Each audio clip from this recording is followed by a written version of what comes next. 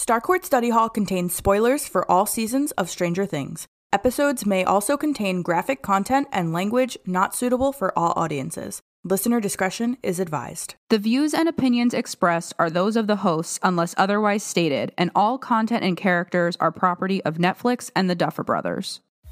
I'm Marina. And I'm Amanda. And this is Starcourt Study Hall.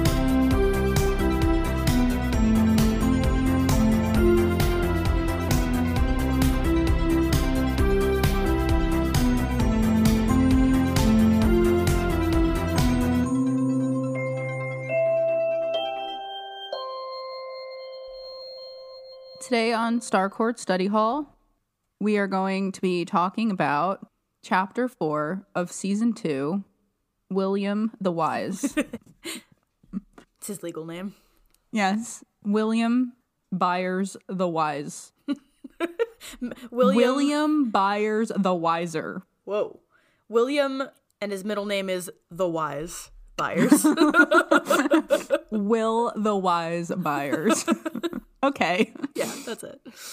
As you all may or may not know, this chapter, as well as everything else about this show, was written and directed by the Duffer Brothers, and it was released on Netflix on October 27th, 2017. And as we've been doing, we're gonna keep up with this because it's fantastic. Mm-hmm. We're just gonna read the Netflix summary because it tells us all we need to know. So much. There's so much in here. Yeah. Just, if you don't want it to be spoiled, close your ears. An ailing Will opens up to Joyce with disturbing results. While Hopper digs for the truth, Eleven unearths a surprising discovery. What is this? I love digs and unearths. Oh, yeah. Wow, they really were leaning into the whole dirt theme here. Yes. Okay, so let's do some fast facts for William the Wise. So the first fast fact is that Bob is not in this episode at all. Aw, yeah, I missed him. Yeah, this is the first chapter in season 2 where there is no Bob. Yeah. Sad. Also, apparently the scene when Billy grabs Max's hand or her wrist was not in the script. This was something that Sadie and Dacre apparently worked out on set. Cool. Yeah. Thanks, yeah. IMDb. That's a really cool detail, I feel like. And it felt like Sadie's reaction was, like, very genuine. Yeah. I think it said on the IMDb that they wanted to try to increase the tension between the two characters. Ooh, okay. And last but not least, from the wiki, the scene between Hopper and Elle in the cabin, where she blows out the windows of the cabin, was shot without any visual effects. So this was supposedly the crew actually blowing out the windows. Wow, that seems really dangerous. Yeah, so that was fun. I wonder if it was, like, legit glass or, like, it was like candy glass. Maybe. I wouldn't be surprised if it was candy glass. Yeah, it seems... Or something. Safer. Safer than real glass. Yeah. You know, they have their glass suits on that day. Yes, they're glass suits. So yeah, those are the fast facts for this chapter. Cool. This was a really, I don't know, I feel like I didn't really remember what happened in this episode until we rewatched it. Yeah, there's a lot. Yeah, there's just so much going on. I was saying to Marina before, like, it feels like this episode is packed with, like, major plot points all happening simultaneously across, like, 75 different main characters. Yeah, but when you said that earlier, it got me thinking about how a lot of what's going on with the different groups of characters, although they're not dealing with the same events in that moment, the overarching, I guess, like, there's, like, themes that the characters are dealing with. Yeah. That makes it easier to not be distracted by all the different storylines happening at once. Right. And it kind of feels like sort of all the different stories are just about the pursuit of truth. Yes. Yes, exactly. Or, like, choosing to continue secrecy or discontinue secrecy. Like, there's a lot of that going on, too. Yeah, true. So, cool. Yeah, truth and secrecy. That's what's happening here, I think. Yeah. We're right. Big themes in this episode, for sure. Mm-hmm. All right. Yes. So, that being said, let's get into it, our scene-by-scene breakdown. So, this episode opens with Joyce arriving at Hawkins Middle School very fast, on a 20-mile-per-hour road. Very fast. She arrives, and she is anxious as ever, looking for Will, who is standing completely motionless in the middle of the field outside the school. When Joyce, Dustin, Lucas, and Max find him, Mike is already on the scene, trying to wake him up. Unfortunately, the shadow monster is still injecting its material into him, unbeknownst to our heroes. Disgusting. Will finally snaps out of it, abruptly opening his eyes. Title card. Can I just start off with this nonsense about the soundtrack, please? Oh, yes, please do. Okay, so in the Pollywog episode, I had mentioned a YouTube channel that seems to have ripped the unreleased music from Stranger Things and put it into little songs on YouTube. So I wanted to say the name of the account, which is The Soundtrack Dealer, which is, yes, as sketchy as it sounds, but this account has 998 tracks pulled across all 4 seasons. There's other music on there from other like shows, that kind of thing, but the Stranger Things playlist alone is 998 songs. My goodness. Yes, so this person has ripped every little interlude song, everything that was unreleased, not on a score. It is all there. So these little pieces of music that we're hearing that I'm like, what the hell is that? They can be found on this YouTube channel, The Soundtrack Dealer. And yeah, the reason that I mentioned this right now is because the song that's playing right at the start of this episode when Joyce is speed demoning her way down that street has been titled Wake Up. Wake up. Wake up. Okay. Chrissy. Like, what? Hey, kid, you want to buy some soundtrack? Like, why is it so He sketchy? like opens his trench coat and there's like MP3s inside of it. Like, why? I like it. It would risque. Be great to like put on as just like background to your day. Ooh, just like put on this soundtrack of Stranger Things, all 998 songs, and lose yourself in the music, the moment. You know, own it. You own it. Mom's this isn't spaghetti. the first time we get an Eminem reference this chapter, but I won't give any spoilers. More. Okay, yes. I'm excited. Wow, thank you for that. Yeah, sure. So yeah, The Soundtrack Dealer. Watch out, kids. Don't. Parents out there, be warned. Yeah, don't be careful. The pirate on the loose. Soundtrack. A pirate on the loose. That's so good. Oh my gosh. Okay. Well, that was useful information. Thank you. And especially You're welcome. During Halloween time, again, whenever that happens, that's going to be a great YouTube channel to just listen to at work. True. Mm-hmm. Yes. Mm-hmm. So I felt like when we see Will, in the real world, but he's like in his trance, he really looks like he's being Vec'd. Like he does. His eyes are rolling back.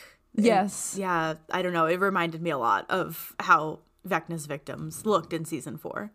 Yeah, and I think what makes, even though it didn't start this way, what makes this exact part of this possession scene different from his previous episodes is we've noted multiple times that in his other episodes he's moving throughout his world. But by the time he's standing in the field and he's decided to stick it to the Mind Flayer, he's standing perfectly still, which I think does add to the Vecna-ish quality of this problem. So creepy.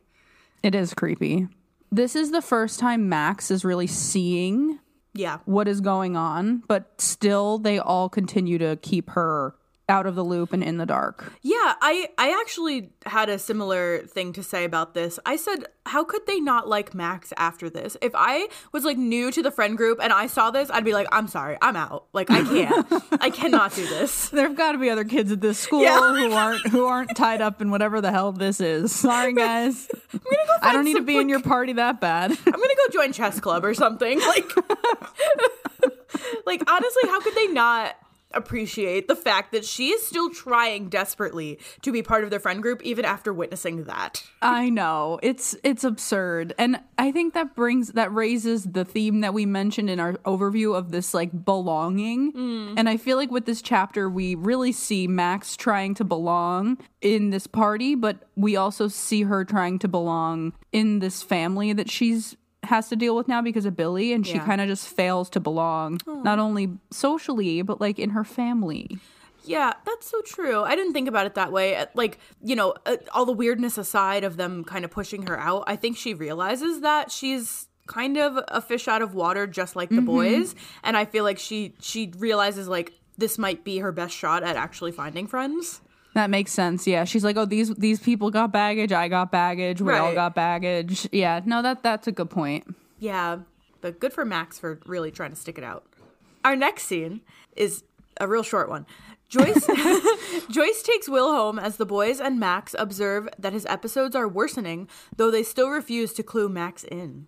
All I did with this tiny scene was define true sight, because this is the second time we get the reference. Yes. And Max is the one who actually asks what true sight is after the boys reference it again, which is yet another infuriating social problem. Like when they're talking about something on the inside and they're like, well, and she's like, well, what's that? And they're like, what? Just it's nothing. Just whatever. Nothing. I feel like they don't even acknowledge that she asks about. Barely. They just keep talking. Yeah. Yeah. That's awful. It's like being like with people who are talking about plans that they have later that you're not invited to. Yeah. Yes. Hate that. Just take me out of the group text. Take me out. You don't have to do this. Need it. Yeah, you could spare me the pain. Right?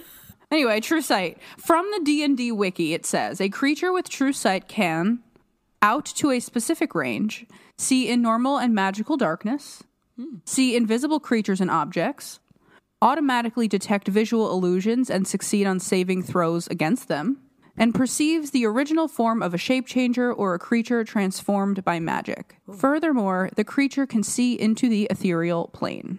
Interesting. So I feel like that implies that what Will is seeing is actually happening in Hawkins, like in real life, and he's just the only one who could see it. Yeah, it's just happening on another plane. Right.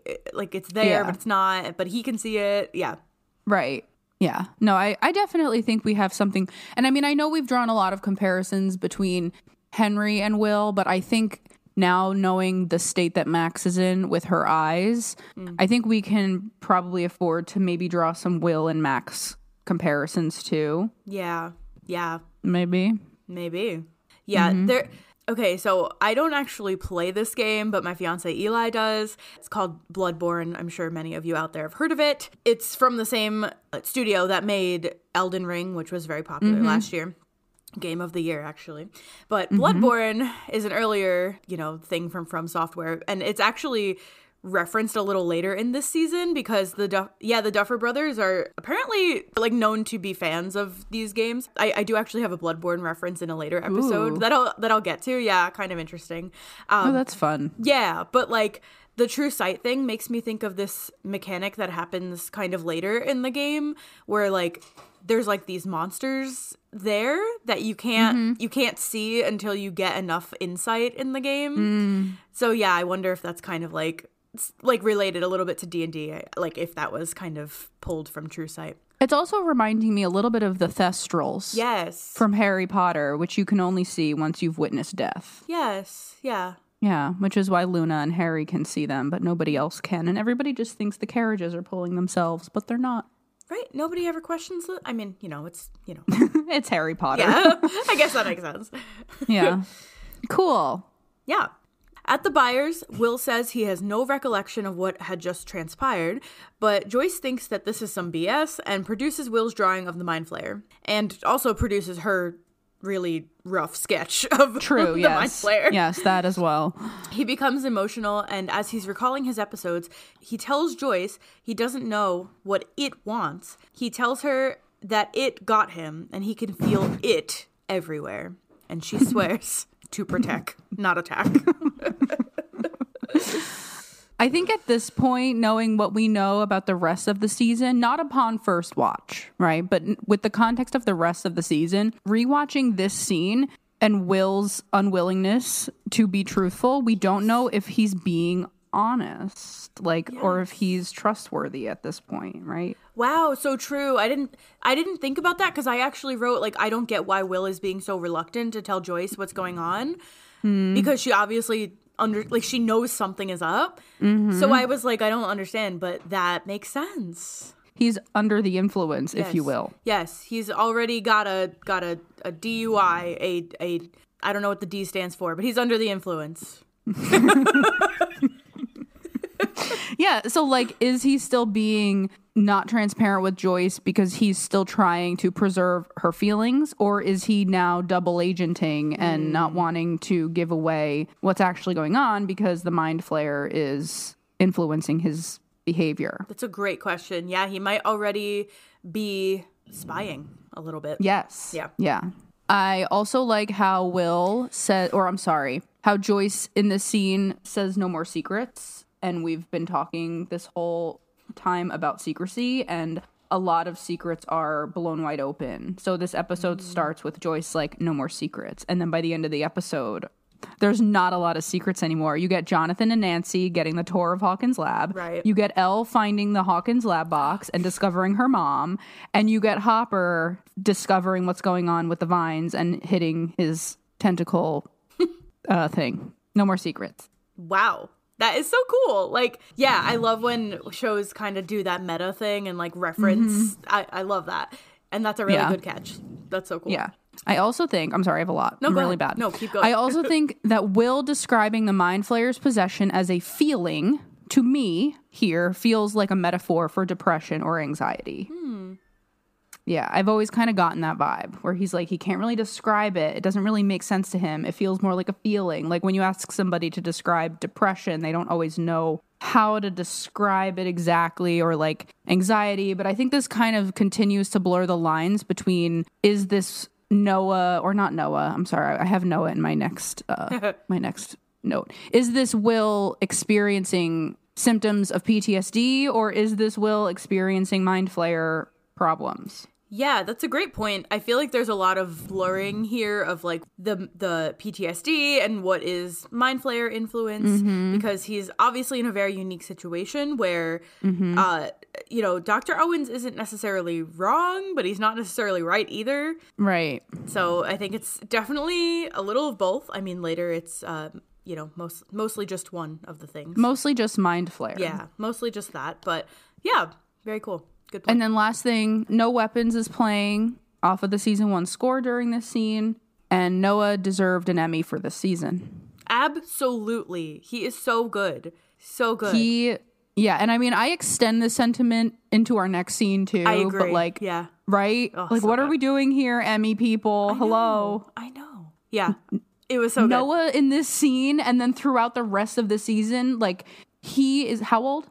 How old of a child is Noah? Yeah, I feel like in this season he was maybe 13, 14. Like, he is outstanding. His little face nuance, like the emotions, his eyebrow, like all these tiny little Emmy for Noah. I know. Like, and he's holding his own with Winona Ryder. Like, very well. Winona Ryder. Yeah. Like, I mean, that's just amazing. It was like, looking back, I didn't really appreciate it as I should have, but like, getting to see him really shine in this season was such a blessing. Yeah. Yes, for sure. Yeah.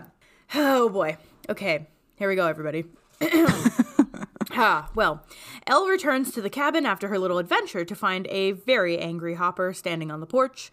Once inside, Hopper scolds Elle for compromising their safety, and he uses her own words against her, stating that friends don't lie. She insists that nobody saw me, but Hop grounds her. Oh, now you've really done it, Hop. Bans egos, and attempts to take away the TV. This fails because the teenager in question has telekinesis. That's a problem. She angrily tells him that he is like Papa. You are like Papa. Oh, yeah. I'm like that crazy son of a bitch. Hop calls her a brat. Elle throws a book at him, locks herself in her room, and then tears the cabin apart with her mind. What a fight. What a scene. Another one. Where are the Emmys? Right? For Millie and David. Incredible. And Joyce and Noah. They need Emmys. Somebody do something. Right? Like, the way that Millie just captures the untethered rage that you feel as a teenager. Yeah. Right? Like, and then when she screams. Yes, it's so And she's slamming her fist on the floor. Yes. Like, it is, I mean, to be fair, she was a teenager filming this scene, so I'm sure she knows what that feels like. But I found this so relatable. Like, just all the emotions that you feel when you're that age that you really can't regulate and you can't figure out how to express well. Right. And yeah. And she's like, she's like, nothing ever happens. Like, Yeah. Like, just. she's so good. Yeah. Like, somebody Yeah. retroactive. Please, right? Yeah. This deserved much more recognition, I feel like, but amazing. I just said I wish, again, that Hopper would just be more transparent and, like, explain why it's so dangerous. Like, what exactly are the repercussions of this? Like, I feel like she doesn't really get it. Sure, I could see that. Like, they will find you, they will take you again, Yeah. they will lock you up. But at the same time, wouldn't she just be like, but I'm already locked up, Papa? Right. Like, would she just go all, you know? Yeah. Right. Like, you know, she, in a sense, she's not in a much better situation right now. She's kind of trapped. Yeah. I agree, though. I wish that he would. I mean, we see it in the scene, in a couple scenes, like, coming up when he goes to apologize and be soft with her. Yeah. And you watch him fight himself on that, and then he ultimately decides to still continue to be harsh. Yeah. He really seems to struggle with that. He does. Gentleness. Yeah. Someone teach this man about gentle parenting. Yeah, and I think this scene immediately following Will and Joyce's scene, Yes. right? Like, you see two parents, Joyce and Hopper, struggling, I think, to protect their kids from forces that are completely beyond their control. Mm-hmm. But I also think it's sort of like the perfect commentary on the futility of Joyce's and Hopper's attempts to keep their kids safe, because Will is afforded freedom and is certainly not safe, and Elle is not afforded freedom and is falling apart in other ways. So it's like you damned if you do, damned if you don't. Yeah. Joyce and Hopper here. That's such a great point. Like, it is a really cool parallel to see the different ways that they parent, but it ultimately leads to pretty much the same results anyway. Exactly. Which is, like, both disheartening, but also, I'm guessing if you're a parent, maybe makes you feel a little bit like, okay, well, I just have to try my best. In all of your attempts to do the right thing. Yes. Yeah. You could do everything by the book, you know, quote unquote, perfectly, and, you know, something bad could still happen, or your kid could still not, you know, be okay or turn out okay. Like, yeah, it's scary. Maybe the difference between Joyce's approach and Hopper's approach, though, is the fact that I think we really start to see Elle's trust for Hopper fracture, because she's like, you are keeping me in here, I'm like a prisoner, I'm caged. Whereas Will's never really losing trust for Joyce. Yeah. So I guess maybe that could be the different result. Even if you're not keeping your child safe, at least you're maintaining their trust. Yeah, and it's tricky because, like, you know, children are people. Like, it's not one size fits all. It just isn't. Yeah. Very true. Because I think we talked about it a couple episodes ago, how, like, Elle has kind of always been a little bit spicy. Like, she's always, like, had a little bit of an attitude, like, even when she was trapped in the lab. Like, she's kind of always been true to that, and Will is just different. Like, he's just a different child. Yeah, no, totally. They're completely different. Yeah. So back at the Byers, Jonathan returns home to find Joyce and Will asleep in Will's bed. As he leaves them be, Will's eyelids flutter in his sleep and ominous music plays. Ooh. The eye movement just really reminds me of when Elle is, like, looking for someone. Yes, it is very, like, REM. Yes. Isn't it? Yeah. Like, I'm curious to find out more about the parallels between Elle's powers and, like, the rest of the Upside Down creatures, and, you know, what's that connection about? What are we to assume is happening, though? Are we to assume, because, like, you know how Will does that later when the Mind Flayer is, like, searching? Is that what's happening here? Yeah, like, is he trying to find him and the connection's not strong enough yet? Or, like, I don't know. Yeah, because at one point, I forget in which scene later, Will does this, and then remember they stick him, because they're like, oh, yeah, they shoot him up with the, I guess the anesthetic or the tranquil, whatever it is, to knock him out again, because they see him close his eyes and start to, like, do that motion. Yeah. And it's kind of when the Mind Flayer is snaking his way through the tunnels. So is this scene of Will asleep with Joyce and we get his eyelids moving, is he dreaming, or is this like the Mind Flayer doing his, like, seeking? I think what we're looking at is, like, because Will describes it as now memories, so I think he is seeing what the Demodogs are seeing due to the hive mind. Like, I think that they are making their way through these tunnels, or the Mind Flayer's making his way through the tunnels. You know, regardless, it's all hive mind. So I think that's right. I think he's just seeing the upside down creatures creating the tunnels. And then Okay. I think later is when we realize the whole spy thing. But I don't think the Mind Flayer's doing the spy thing yet because he doesn't really have any reason to. Okay. That's my guess. I don't know. Yeah, this just gets weird. Yeah. From like a very technical standpoint, but we can get into that when it gets that way. I mean, obviously it's weird. Like, it's all weird. But like it gets weirder than it is already weird, you know? Like, what's that stupid meme that's like Stranger Things season 5, Steve and Robin are standing in a field and it's like Steve is like, things are strange, and Robin's like, they will get stranger, or some bullshit like that. Stranger Things 5, strangest things. The strangest things. Anyway. Ugh. So over at the Wheelers, Nancy, this is a quote, Nancy makes up a bogus excuse to be unsupervised for the day and meets up with Jonathan. That was a quote directly from the Stranger Things wiki. It just was funny. He picks her up outside of her house, feeling guilty for dragging him into this scheme of hers. Nancy tells Jonathan he doesn't have to do this. He tells her to stop saying that, and they drive off into the sunset. The Clash is playing. Oh, nice. I didn't notice that. Yes, it's called This Is Radio Clash by The Clash. Okay, cool. I like the consistency that Jonathan is still listening to them. I also like it when the song is playing out of a speaker in the show, but then they make it like it's just playing in the show. Yeah. But then when like Nancy gets in the car, then you hear the song shift. Yeah. And it sounds like it's coming out of Jonathan's car speakers. Yeah, I feel like they do that a lot. Mm-hmm. Sometimes I feel like Karen Wheeler is like super observant, but then sometimes I'm like, girl, how did you? Nancy was like, you know, we're just gonna like sleep over, gossip, paint our nails. Like, she starts describing all the things you do at a sleepover. Like, girl, you're protesting too much. You're making it weird. Say less. Yeah, Actually, say less. right.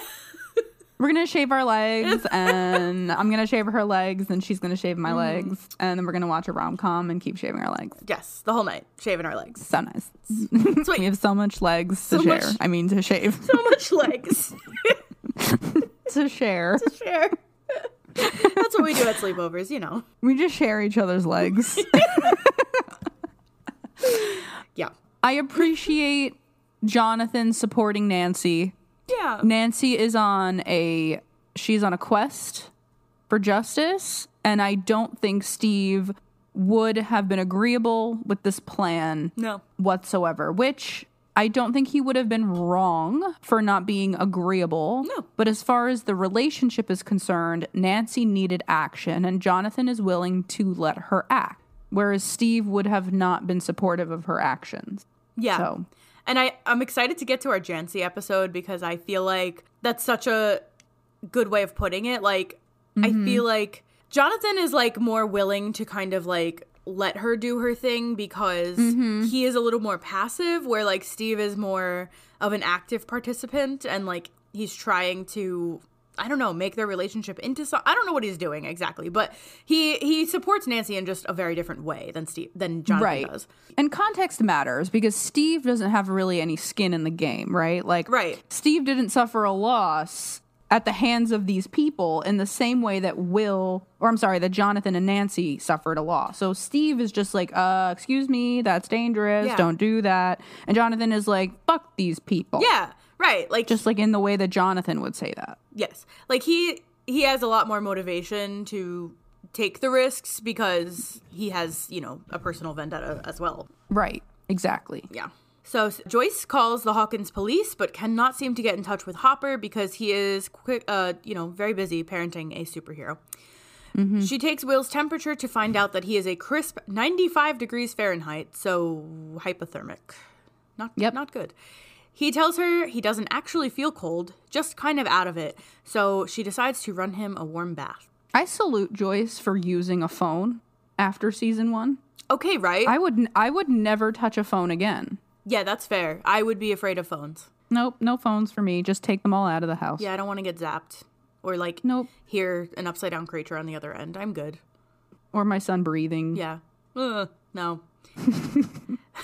So in this scene, Joyce is taking Will's temperature with a mercury thermometer, just like one of the old school glass ones with mercury inside. And so I decided to look up when mercury thermometers were banned. And Smart. Yeah, because in case you didn't know, mercury is highly poisonous. really bad. You can die of mercury poisoning. Just ask the Mad Hatter. He knows. Oh, yeah. Yeah, he knows. So I looked up when mercury thermometers were banned. So mercury thermometers for use as quote unquote fever thermometers, so like I guess for at-home use, have been banned in 20 states since 2001. Only 20 states in the United States. But Indiana is in fact one of those states. Okay. So not in 1984 though. Nope, they were still alive and kicking. In use. Yeah. Okay. Gotcha. Yeah. This is when Will, again, just back to the who's Will right now? Is he trustworthy? Is he not? When Will says, you promise no doctor, is that Will not wanting the doctor? Or is that the Mind Flayer not wanting Will to be taken to a doctor? Right, because we don't actually have the context for when Joyce said that to him. Right. Like, no, when he said that to Joyce. Or yeah, like when he, asked to not go to the yes, like when was when was the first time he asked for this? Was it after his possession or before? We don't know. Mm-hmm. So good point. Yeah. So it could be, something that Will asked and it, as he's remembering, but it could also be straight from the Mind Flayer. Yep, don't take this boy to the doctor. He's fine. Wink wink. The last thing I said about the scene was that they just look so legitimately related here. I cannot. Right? I cannot. Like their side profiles are so similar. They may as well just be son and mom and son. Yes. Very, very so impressive. related. Very impressive casting with those two. So over at the Hendersons, Dustin continues to shelter and feed a growing Dart. He goes to school and finds Lucas, Mike, and Max still looking for Dart in the dumpster.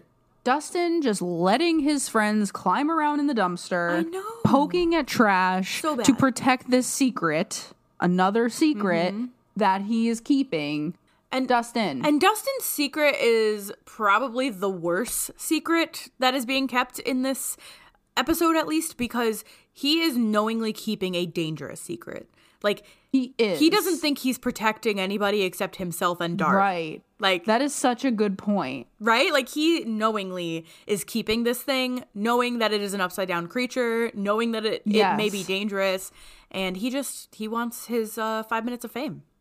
He does. And yes, exactly. Everybody else's secrets are kind of being kept with the intentions of protecting somebody or preserving somebody from something. Right. Not Dustin. No, just himself. Dustin he just wants this little critter. Yeah.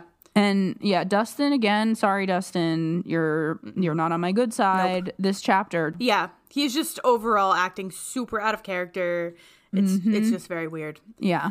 I needed to point out that they are officially in their rest of the season outfits. Max is wearing Max is wearing the red jacket. Mike is in his little striped polo that he wears for pretty much the rest of the season. Yeah. So then this is the day that Steve goes to Nancy's house to give her flowers and runs into Dustin instead, and then they take the meat to the tracks and then they lure the... Yeah. Okay, so this is chapter 4, William the Wise. And then, yes, you're right, because Elle leaves. This is the chapter... Elle leaves after finding... Yep, they're all officially... This is worse than season 1. Yeah, they're all officially in their end of the season outfits right now. Wow. Yeah, because, obviously not like the end, like, because there's kind of like an epilogue, the snowball and everything. Yeah. But other than that, they continue wearing these outfits. Wow. Yeah. That's incredible. Yeah, the only reason I noticed is because of Max's red jacket. Because, this random girl. Yeah, random girl. Yep. So...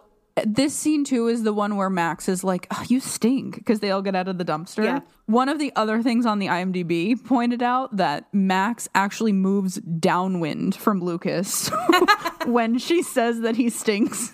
Wow. Based on the way that her hair is blowing. Wow, that's amazing. Yeah, I thought that was funny and worth mentioning. What a catch. What a detailed catch. Right. All right, so in class, Mr. Clark teaches a lesson all about fear and the body's physiological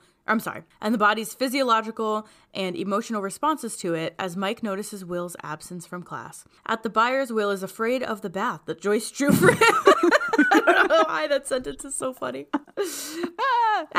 Not a bath. So scary. He is momentarily tormented by disturbing visuals of the Upside Down before declaring to Joyce that the bath is too hot. Joyce insists that they must raise his body temperature, but Will He doesn't just state. He says, no. and then he says, he likes it cold. And then he just walks away. But he also just like blinks a second and is like, what the fuck just happened? Like, did you like, Right. he just like, after he's like, he likes it cold. And then Will like comes back to his consciousness and blinks and walks away. Yeah, like it does seem like he comes back too and is like, what the hell was that? Yes, like he was acting out of control of himself. Yeah. Saying that. Yeah. No. And in this scene, we get the beautiful and notorious little screenshot of Will standing in the bathroom doorway with his in his boxers, and it just looks like he's here to say, "Mom, I threw up." The McRib is here. The McRib has arrived, and he threw up. and he threw up. Did anyone else go into "Lose Yourself" by Eminem when Mr. Clark says your palms start to sweat? Oh no, I didn't think about that. But yeah, Like, are your knees also weak? Mom spaghetti. Like, your arms are heavy and there's vomit on your sweater already. Mom spaghetti. Mom, I threw up. Mom, I threw up. Your spaghetti.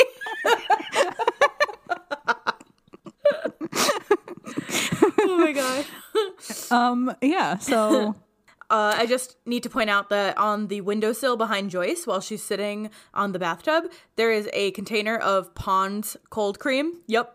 okay. You noticed it too? She needs it. Yeah. Yeah. Yeah. It's cold cream. And I just gotta say that makeup remover still slaps. I still use it occasionally. Wow. If I'm wearing like really heavy makeup or like something super waterproof, gets it right off. Wow. Yeah. This has been a plug. We are sponsored by Pond's. I wish. Pond's cold cream. If we were sponsored by Pond's, we could quit our jobs right now. Oh man. I think we need to just point out how much of a double meaning all of Mr. Clark's Yes. lessons are this season so far, between Phineas Gage and fear and the physiological responses to it, as Will is staring at this bathtub like it is the scariest thing he's ever seen. Yeah. Like I love the way that they use Mr. Clark this season, especially this scene. Like, I'm a sucker for a good, like, what would you call that? Like, overlaid vocals. I get like overlaid audio. Sure. Yes. You know, it's just like the audio from Mr. Clark's class playing over what's happening to Will, and it's like a parallel. And I just love stuff like that. Yeah, it's good. It's like the one in the Pollywog when you get Hopper's voice of articulating the rules and Elle breaking the rules at the same time. Yeah, I'm definitely a sucker for that. Love it.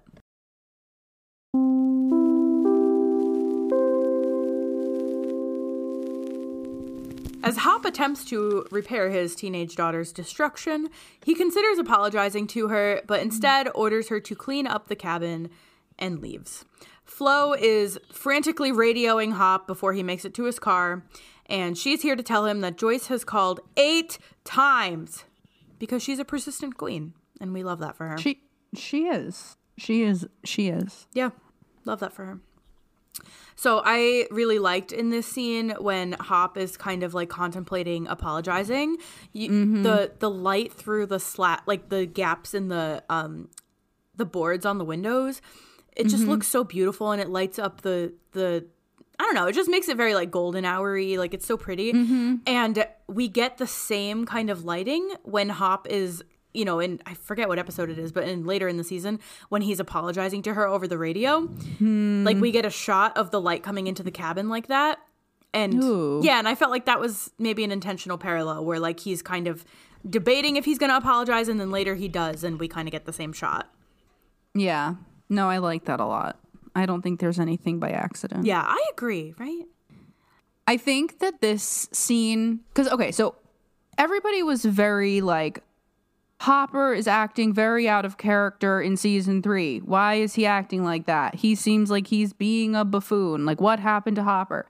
But I feel differently about that now rewatching this, because you can literally watch Hop struggle to parent and struggle to have what would have needed to be a heart to heart. Remember, he's like, what's that? What is that? Right? So, like, I don't really think Hopper was acting that out of character. Yeah, that's fair. He's in season 3. He has always been kind of stubborn. Very stubborn. And I also think that this is the start of him parenting a teenager. And in season 3, you get him in the middle of parenting a teenage. So I can see how he would have almost, he had a choice, right? Yeah. Like he had two paths, like the ones, from that poem. Yes. And like you can choose one path or the other path. And he went down the I'm going to be an inefficient parent teenager path. And he could have chose to be an efficient parent of a teenager path, but he chose the other one. Yeah. And you watch him like make this choice here with her. Yeah. And I think like, we find out later that I think this kind of is the source of it, but he's really struggling with letting go because he finally has this daughter that he is, thought about for so long, and now he's terrified of something happening to her again. Yeah, I saw a couple people comment on the wiki and various other websites as I was going through this chapter, and a lot of them are like, I think Hop has anger issues. And I'm like, I think that's an oversimplification. Absolutely. Right? Yeah. There's too much context behind his actions to just say, oh, he has anger issues. No, I don't. I mean, if he has issues with anything, I think it's overall emotional expression issues. Sure. Like, not just anger. Like, he just doesn't really know how to express himself well. But I don't think that's all it boils down to either. There's a lot of context. No. Exactly. So. Yeah. So back at the high school, Billy is taunting Steve yet again while they square off in basketball. Billy tells Steve that he needs to plant his feet as if he's doing him a favor. So bad. The boys then retreat to the showers, where Tommy, who still goes to this school, apparently, taunts Steve some more about Nancy being with Jonathan. Billy kindly tells Steve that there are plenty of bitches in the sea, truly poetic, and then turns off the water while Steve has soap in his eyes and hair. I have a lot of questions. Me too. It seems like Billy and Steve do too. Why does Tommy have so many freckles? I don't know. There's nothing wrong with it. I actually think it's quite cute. It is. But there are so many freckles. And I also didn't notice them in season 1. Oh, really? Did he like spend time in the sun and grow more freckles? I don't know. I mean, we're seeing him with his shirt off, so I guess we're seeing more of him than we... It's not his body. It's his face. Yeah. I didn't look at his body. Yeah. But like, yeah, no, he definitely had a lot of freckles in season 1. But yeah, the actor Chester Rushing is just a freckly guy. I felt really aware of his freckles. Yeah. Yeah. Good for him. They're cute. They are really cute. There's a lot of them. Yeah, I know. I feel like I've really not seen somebody with that many freckles before, and I think they're so cute. I love them. They are. I just wrote, yes, my favorite scene, homoerotic gym class. I just need to understand what is truly happening here with Billy. Don't know. I need to. Okay, is Billy actually thinking that he's doing Steve a solid? Like because he says it like, I told you have to plant your feet. Yeah. Like it's almost like a trying to make nice. Am I picking up on things that aren't there? Like, oh no, he's flirting. Okay. All right. I'm like trying to figure this out, but I feel bad because I think we can appreciate that Billy is being sexually ambiguous here. Super. Like, and I actually remember like after the season came out, I feel like there was a little bit of backlash about this. Like people felt like they were kind of like queer baiting a little bit. Queer baiting, which is why I was hesitant to even have this feeling. But yeah. You can see in the later scene when Billy's father calls him a queer, right? Which is a very interesting parallel between Billy and Will. Yeah. Like, why would Billy feel comfortable in his sexuality? True. How could this, maybe I'm wrong, but this just doesn't come across as queer baiting if Billy would never feel comfortable expressing himself that way. Right. And the Duffer Brothers were trying to get across that this person is not in a safe space to be openly. Right? Like, is that me? I don't know, right? Like, I feel the same way. Like, I think it's very possible that, if Billy's character had lived past season 3, that maybe we would have learned more about that. But I think it's very possible. And, I think it also has a lot to do with his anger. Like, I think it could make sense that he is really suppressing a big part of himself. And then I also think, like, the hypersexuality of, like, just girl after girl after girl is very indicative of someone who is overcompensating, maybe. Sure. Yeah. And it's also interesting when you think about it and his racism. Right. Like, him feeling very uncomfortable with that particular minority group potentially being himself in his own minority group. Yeah. Like drawing attention to a different group of people, you know, like this is why when people just hate on Billy, which I do fully understand, but I do think he is a very nuanced character. Yeah, he definitely is. Like, you know, you can't just outright say that he's a bad person because there's a lot of layers to it. Yeah, and I think you can be a piece of shit with a lot of layers. Yeah. Like, I think that's just, they're not mutually exclusive. Like, you can be an absolute hot piece of garbage, but also be very complex and nuanced. Yeah. One other thing, aside from the homoeroticism in this scene, that I thought was kind of weird, is Tommy referring to Jonathan as the freak's brother. Why is Will the first point of reference in that? Like, he's at the middle school. Why can't Jonathan just be his own freak? Tommy gets off on making fun of children. Clearly, right? Like who cares? I didn't even pick up on that. Right? That's like a great question. I thought that was just such weird phrase. The freak's brother. Oh, do you know Will personally? Like, a lot. The princess, the freak's brother. Yeah. These people have names: Jonathan, Nancy, Will. They're so weird. Like, why do they think they're the cool ones when they're just like so not cool? It's also funny watching Billy watch this interaction unfold between Steve and Tommy. Because, like, Billy doesn't... Are you imitating Billy right now? He was gazing. Why are you doing that so well? He's gazing lovingly. Okay. All right. This can be said on the record. And Marina and I are currently pretending to be Max looking through the binoculars in season 4. Steve is not yet Harry. You're right. He hasn't grown into himself. He hasn't hit puberty. But he will. No, that's a really good observation because I feel like there's a point made to address Steve's chest hair in season 4. So I think we have the right to address his lack of it in season 2. Yes, and we can just look from afar with our binoculars. Okay. Hello. All right. Anyways, so we can move on from Stranger Things.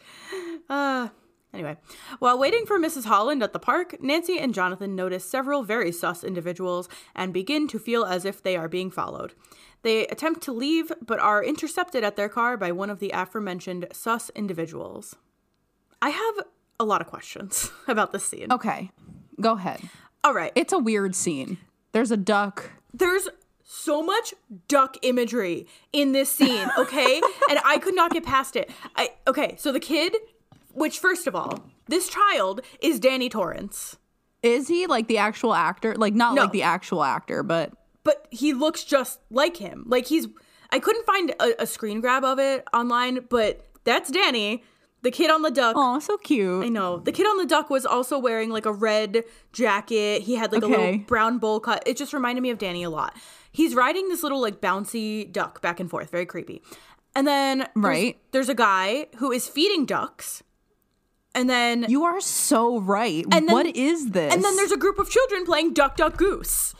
What is going on? They're being silly gooses. Silly geese. Silly geese everywhere. No, but that is such a great point. Why are there so many ducks? I don't know. And the only thing I could come up with...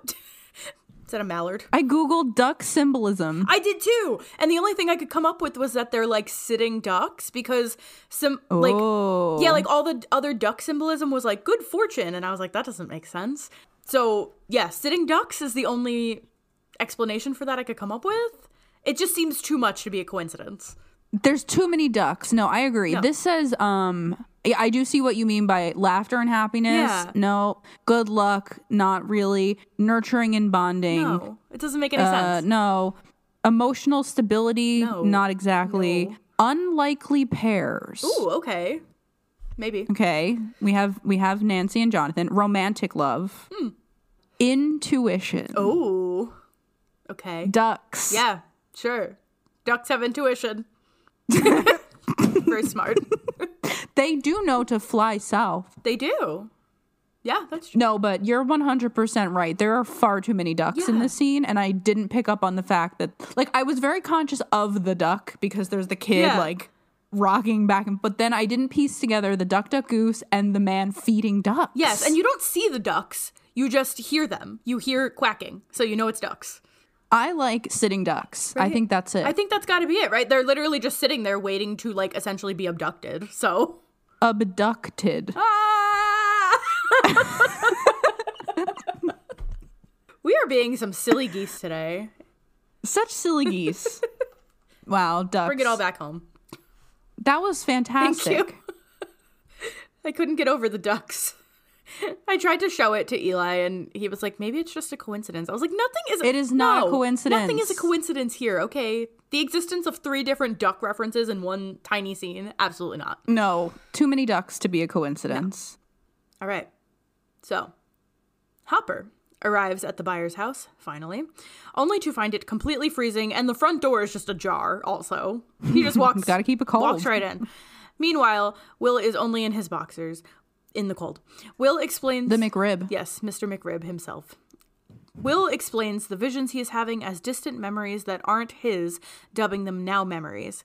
He describes something in his now memories as growing and spreading and killing.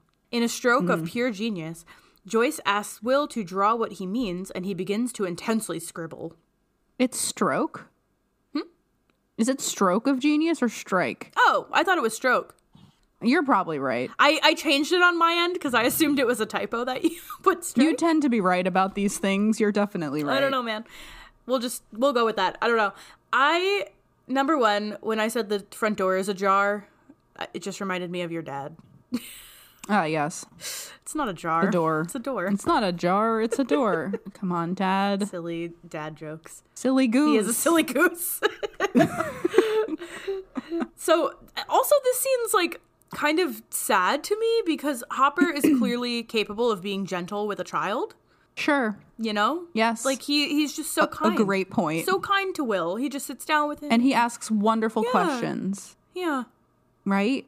Man, the men in this chapter, well, really just Dustin and Hopper, are just like, yeah. Is it Joyce? Like, is he being nice to Challenged? Will? Right, really? I know. Like, is he being nice to Will because, like, he's in love with Joyce? Like, because that gives me a parallel to Dustin, because Dustin is, like, being silly because he likes Max. Is this like when you will let the hairdresser brush your hair, but you won't let your mom brush your hair? Like is he being kind to Will because it's not somebody he's trying to parent? And he doesn't have the conflict of parenting this child. So with Elle, he's trying to like know how to parent her and scold and I guess that's make true. rules and possibly. Yeah, I guess that is true. It's kind of like when I babysit my nephews and it's just like a free for all. Yeah, you want to watch TV? Go ahead, kid. Exactly. Yeah. So what Will is describing as now memories, that's really just him experiencing the Mind Flayer's like activities in real time. I think so. Right? Like he's glimpsing into the Mind Flayer's goings-on. Goings-on? Yes. Going-ons?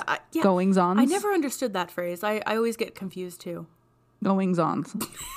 I tried to type it and it wouldn't be correct. Final answer, goings-ons. Both plural. That sounds right. But this is so like Harry Voldemort. Yeah, again, right? Like they can peer into each other's minds. Yes, and Harry has to learn occlumency to keep Voldemort out. What is that word?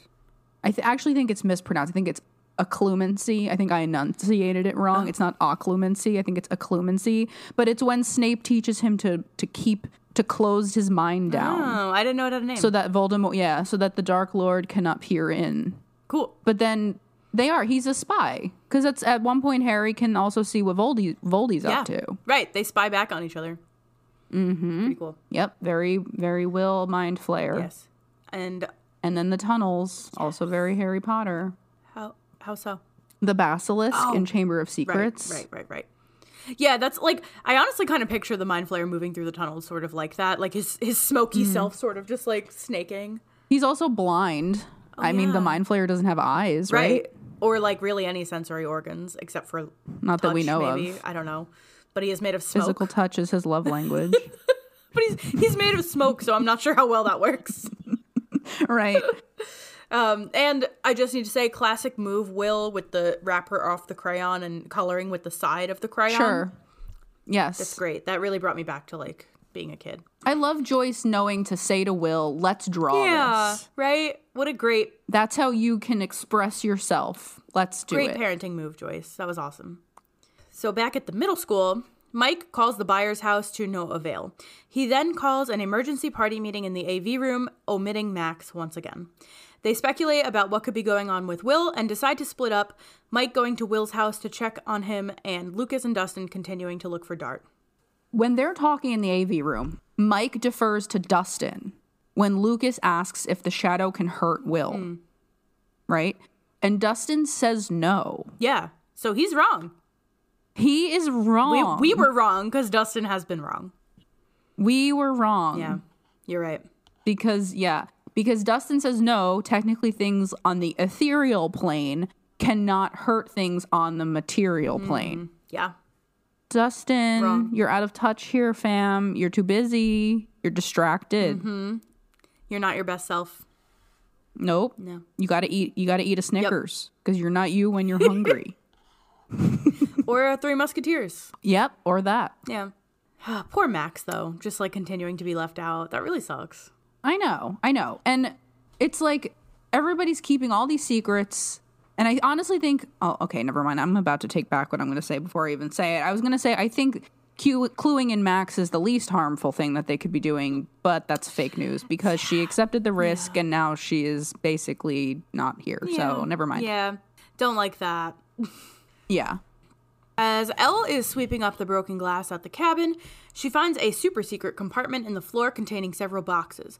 She pulls out one labeled Hawkins Lab and begins to read through the contents. Just one of those songs that doesn't exist. It is called Under the Floorboards, and it is on the YouTube channel. They're here! Under the floorboards! For those of you out there who are not old people, we are referencing an old episode of SpongeBob, Squeaky Boots. Please watch it. It is a parody of, I believe, A Telltale Heart by Edgar Allan Poe. Yes. And it is amazing. Please, Under the floorboards. Anyway, wow. Amazing. SpongeBob is in everything, as is Stranger Things. Yes, 100%. We should do our next podcast should be a SpongeBob rewatch podcast. Wow, I would love that, actually, because there's so many of, like, the new episodes that I've just never seen. Let's do it.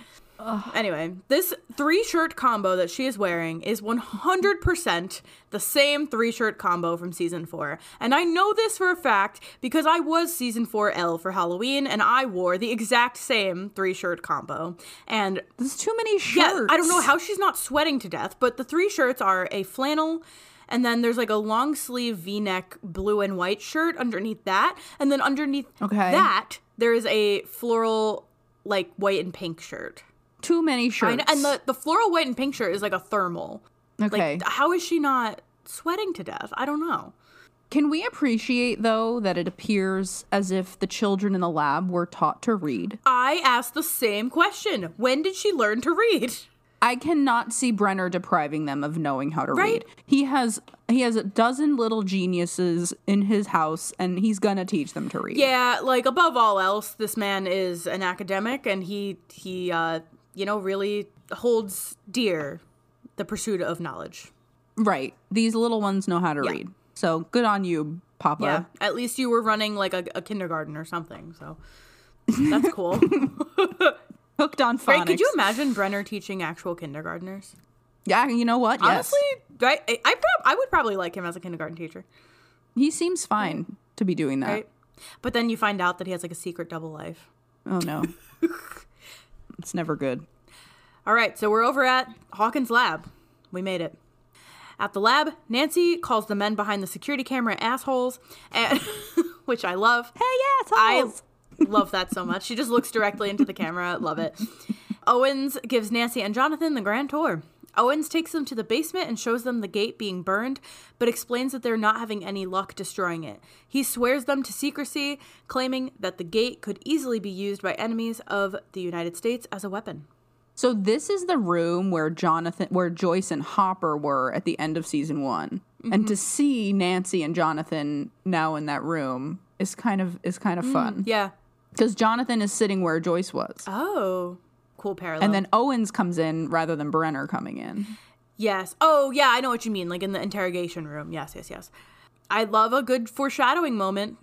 We get Owens telling us, you know, this could be really dangerous if the Soviets get wind of it. And lo and behold, they do. Yep. They sure do. He gets it. He does understand. Yeah, he does understand the risk. There's a song here that to me sounds very season 4. Like, you know how the Creel House and like Henry, any song associated with it had almost like a music box quality? Like, you know what I'm talking about? Yeah, like very like grainy almost. Like, I don't know. I know But what like you mean, also like the twinkliness of a music box. Yeah, okay. There's a song playing here. It's on the YouTube. It doesn't exist. It's called One Hell of a Mistake, and it sounds very season 4. Cool. I don't understand One hell this. of a mistake. Like, why? I don't either. Why? I don't. But that's what the YouTuber is naming these songs. This isn't like what the Duffer Brother is naming that or Michael and Kyle are naming them. This is the YouTuber has literally ripped the music right from the audio of the show and just named them according to what is happening in that moment. No, I'm just saying I don't understand why there's so many songs either. just not on a soundtrack or a score. I don't know, because this song is particularly good. I also feel kind of bad because Owens is not the mess maker. Mm-hmm. Owens is just here trying to clean it up, and he is not the mess maker. Mm-hmm. I know, he's taking all the rap for everything bad that happened. It's not his fault. He's trying to be a good person and, like... Trying. Yeah, trying. And at this point, like, I don't know, do you remember once you watched him give the tour to Nancy and Jonathan? Like, how did you feel about him? I mean, at the end of it all, it is still manipulative. It's like manipulation, but also truth, revealing the truth. So here we have some of that truth being revealed type of thing. But also the goal, it's about the goal of why is Owens revealing the truth to them. The goal is to keep them keeping the secret. Right. So it's almost like if I clue these two in, maybe they'll understand and they won't, you know, blow this shit wide open. Unfortunately. Which obviously has the opposite effect. But I think I still don't totally trust Owens because as viewers, we want this shit blown wide open, right? Like, so I'm like as viewers, we don't yet understand the implications of this. Like, as far as, like, you know, everyone keeps warning, oh, the Soviets, but, like, we don't fully either understand the implications of how dangerous that could be. And then we see it in season 3. And I do think the show, part of what was so loved about the first season was the smallness of it. It was a small town. And I do think with the introduction of a foreign threat in season 3 really threw people off. I think so. So I don't think at this point in season 2 the audience really gives much of a shit about a foreign international threat like another country. Like we're still like, nope, blow the shit wide open. Our world is as small as Hawkins still. Right. So I don't think we really get the stakes. Yeah. That's very true. Like, we also are kind of with everybody else in Hawkins. We're like, nope, this is a Hawkins problem, and we're gonna... Yep. So. Exactly. Yeah. I was still sus of Owens, just to answer your original question. I didn't really like this guy. Yeah, I definitely was, too. Yet. I wanted to like him, because he felt very endearing, but I just really didn't know if I could trust that facade. If it was a facade, you know. All right, so back at the Byers, Hopper and Joyce begin sifting through Will's scribbles, and Joyce soon realizes that they connect. Somehow. They begin piecing the drawings together, taping them to the walls and floor, because fuck the integrity of this house, because it's got to be destroyed every season, right? This is what it is. Hopper has an epiphany, realizing Will is drawing vines, and he leaves in a hurry. We have a song off of the actual score, and it is called Looking for a Way Out, and it is playing right now. Right now. Right Amazing. now. In this moment. Okay, cool.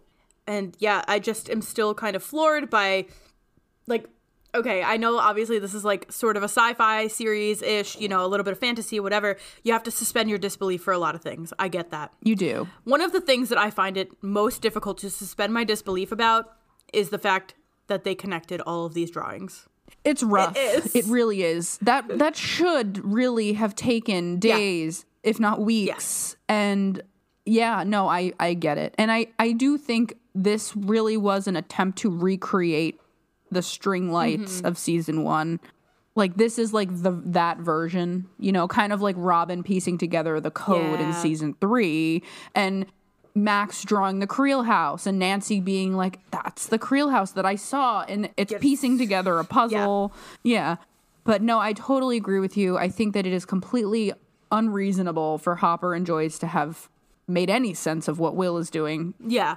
At all. I know. Like, it makes no sense to me. Like, it literally happens within, like, minutes. So we see. Right, that's true. Yeah. He's drawing vines. He's drawing vines. Even though he was, like, not exactly correct about that, but... No, he was the gist, he had the spirit. So after school, to Lucas's dismay, he and Max have a heated conversation about the fact that they continue to fifth wheel her. From afar, Billy watches Max and Lucas's confrontation. When Max gets to the car, Billy aggressively tells her that there are certain types of people that you stay away from, and Lucas is one of them. But, you know, he's definitely not a racist. No, he's totally not. Yeah, right. So it wasn't until this part that I kind of realized that Hopper, Steve, and Lucas try to protect Elle, Nancy, and Max. Like, you have these, like, 3 dudes trying to protect the 3 girls, and it doesn't work. No. But it's all coming from the same place, and that's the fear of retaliation from Hawkins' lab. Like, Hopper worrying what they'll do to Elle, Steve being like, we could be killed, Lucas also being like, you could be killed. So it's just the 3 of them trying their very best to keep these 3 safe, but it failing. Yes. So, I just need to say, people need to stop being emotionally abusive to Sadie Sink in Cars. Cue All Too Well, Taylor's version, 10-minute version, the short film. Stop it. Amanda lost me because I just don't participate in the Swiftie, but you do have to watch the short film though. Sadie is so good in it. I'll watch it for Sadie. Yeah, you can do that. Okay. Yeah. All right, I will. People need to stop being mean to Sadie Sink in Cars, okay? She's never going to get a car again. That's not true. Joyce answers phones. Yes, that's true. Joyce does answer phones. And we do see that, later in the season, Max is perfectly okay to just drive. Yep, very true. Yeah. This is our first glimpse of Billy being a racist piece of shit. But I do think at this point we aren't totally sure if this is coming from that place or if this is coming from him being possessive. Right. I don't think we have enough. Like, we are obviously like, is that because Lucas is black? Right. I think we have the question. The seed is planted, but I don't think we have his confirmed racism until deeper into the season. Yeah, for sure. Do you agree? For sure. I think so too. I know that there was a lot of like speculation about like, is it racism or like, is it coming from a place of like, Billy just doesn't want his sister to be with any man because he's seen the way that his stepfather treats Max's mom and treated his mom. But honestly, I don't think Billy has done enough growing yet to have that thought. Pretty sure it's just racism. I think it is definitely from that place. Yeah. I do. Yeah. Oh, one other thing. Photos in the Woods. Yeah. Photos in the Woods is playing. It is. We get what is that called? A reprise? Yes. A reprise. Yeah. Last time we heard Photos in the Woods was when Jonathan and Nancy were sitting in the funeral home in season 1. Wow. Really? That long ago? Pretty sure. That's crazy.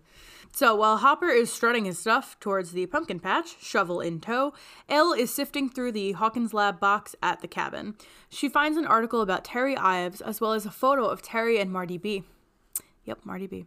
He's back. She enters her mind void while holding the photo, seeing Terry in her rocking chair, still catatonic but now murmuring about 4 to the left and rainbows and sunflowers. In this scene, straight out of a horror movie, Terry abruptly stops rocking and identifies Elle as Jane, her daughter. Elle reaches out to touch Terry's hand, but Terry disappears in a wisp of smoke as Elle shouts "Mama" and begins to sob. The Growing by The Haxon Cloak is playing as Hopper is making his way downtown with the shovel. Making his way downtown. Yeah, it's just like a really intense instrumental song that sounds like, again, it could be produced by Michael and Kyle, but it's not. Is it like that really industrial sounding one? Yeah. It's called The Growing, which is kind of weird. That's an accurate name. Yeah. Again, I just need to shout out Millie's acting here. She does a lot of solo acting in this season, which She does. I imagine is very hard. It's probably harder than being with people, and she does it so well. I get chills every time seeing this scene. Just the pure devastation of her realizing that she's been lied to her whole life. She has a mother who's out there and who's been looking for her. I mean, Yeah. I can't imagine the trauma and the devastation that would just like completely destroy your world and likely your trust for the people who have lied to you about this, including Hopper. Yeah.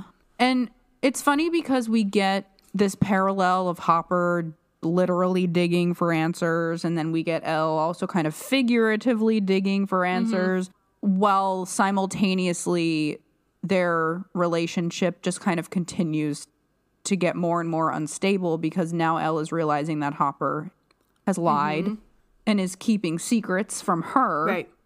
So it's like they're going through the same thing, but their relationship is also kind of fracturing at the same time.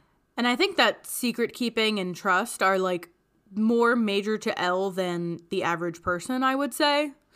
So I think that's a big no-no for her to breach trust. Yeah, to defy that is like extra for her. I think so too. As Elle is tapping into her mind void to find her mom, She Wants Me to Find Her is playing. Ooh. And this song also played when Hopper finds Elle in the forest in the Pollywog in that flashback, remember? Oh. And he takes his hat off for her. So I liked the double meaning of She Wants Me to Find Her, like Hopper saying she wants me to find her, but also almost Terry, like my mom wants me to find her type of thing. Yeah. Cool double meaning with that song title, which is a real song, by the way. Thank goodness. All right, so Mike arrives at the Byers' house and he tells Joyce that he knows about the shadow monster. That's it. That's the scene. There's a very dead mum on the porch.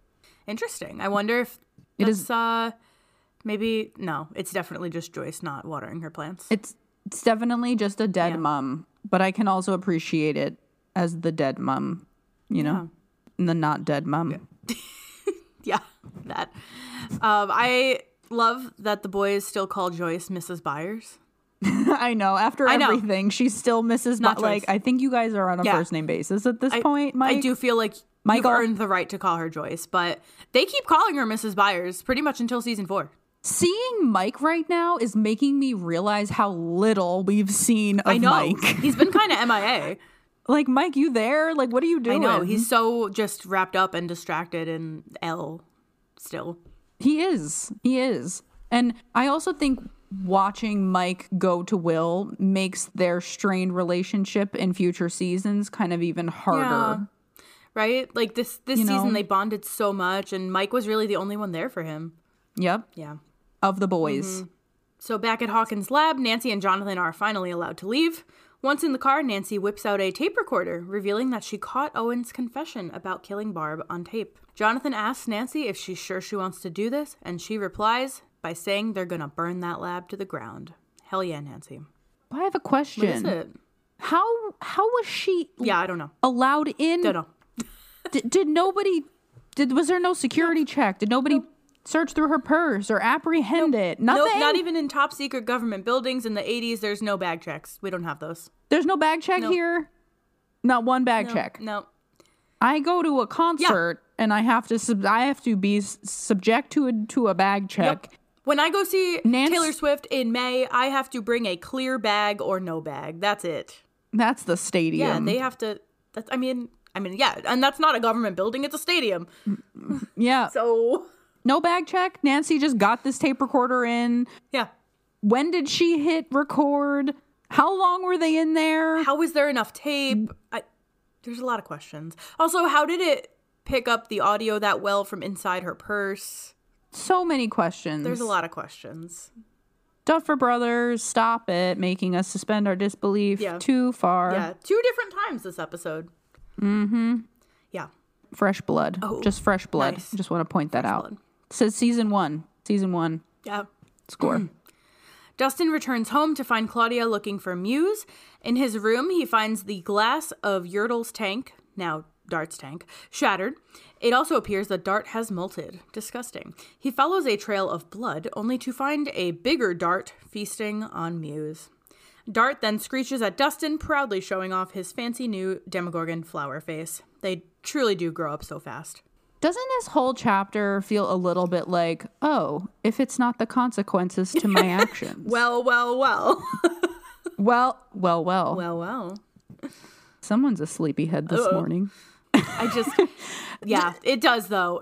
It's very much Right? like, oh, here's what happens when you're in the find out portion of fuck around and find out.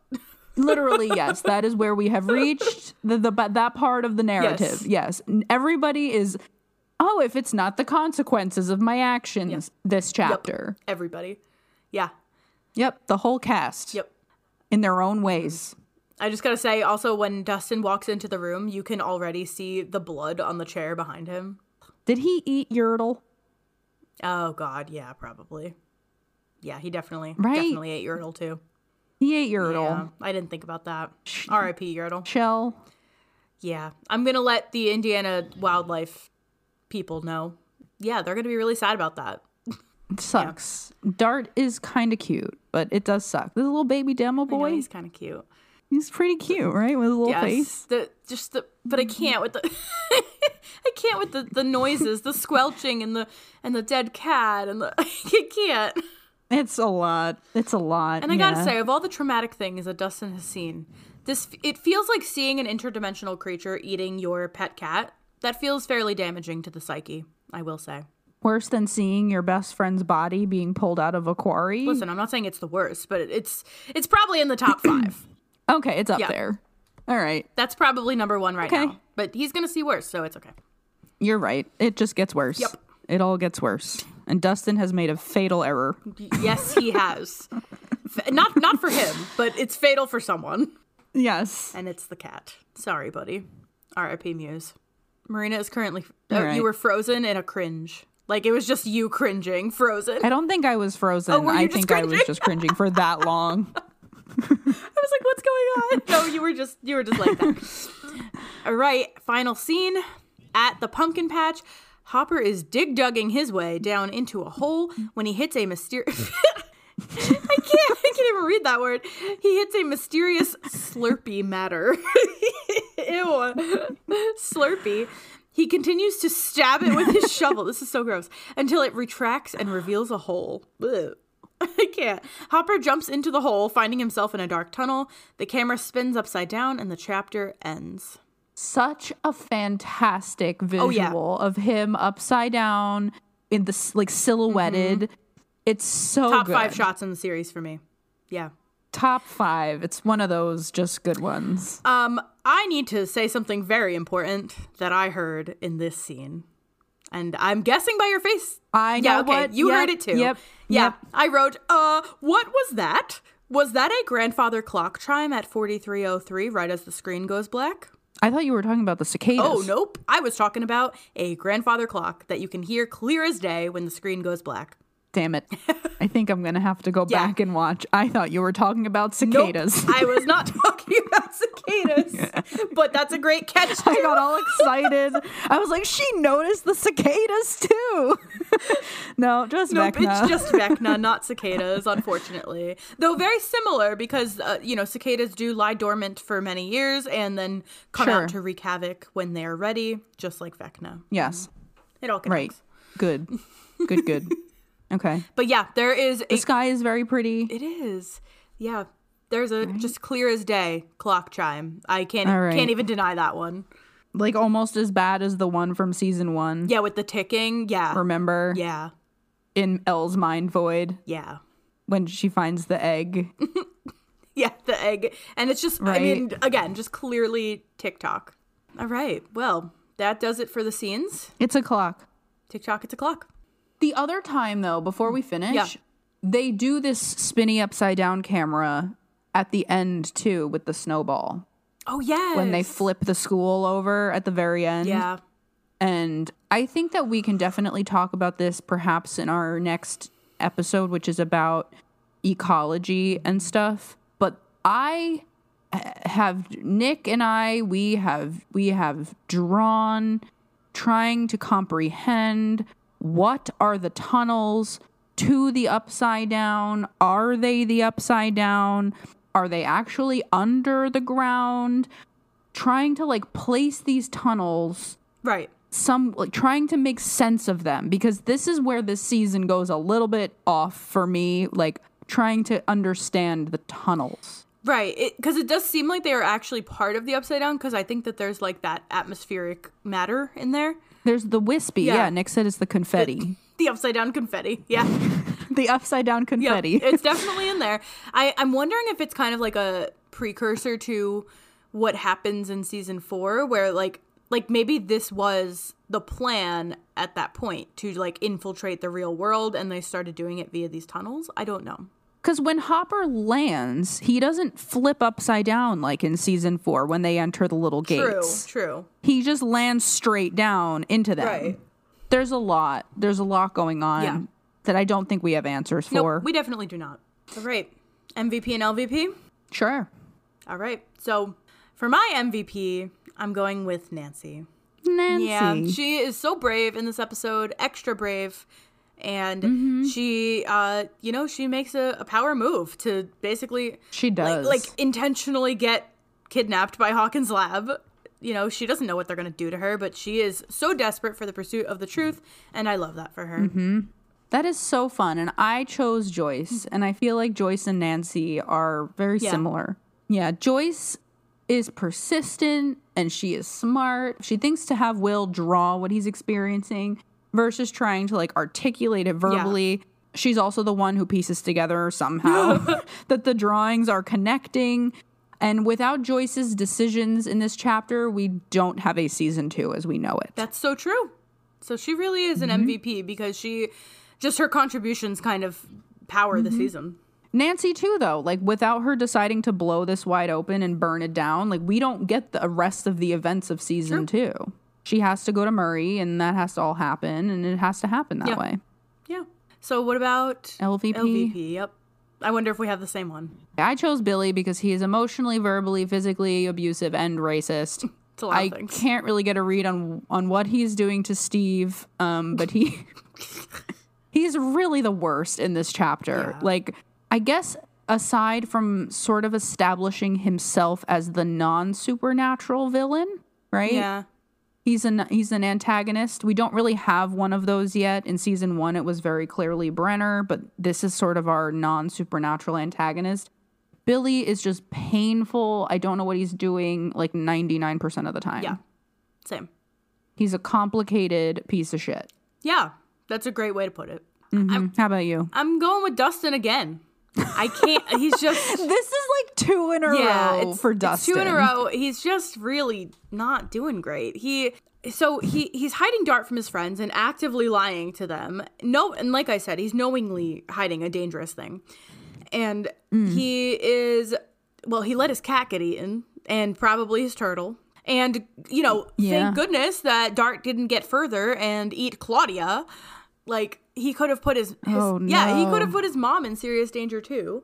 And honestly, it kind of seems like Mike is the only one who cares about Will. Like, Dustin and even Lucas are just like not even thinking about him at all, really. Lucas is very caught up with Max and trying to like include her, but also stay true to his friends. And Dustin is very into Dart. And you're right. Yeah. Mike is like the only one at this point who is like, guys, where's Will? Right. Like, what's he doing? Is anybody concerned about his absence? Nope. Yeah. Okay. Poor Dustin. But I get it. He is really not doing great. No, he's super out of character in these, in the beginning of the season. So he does get better, though, real soon. Yeah. Okay. Yeah. I have both of these things, but nothing crazy. Okay.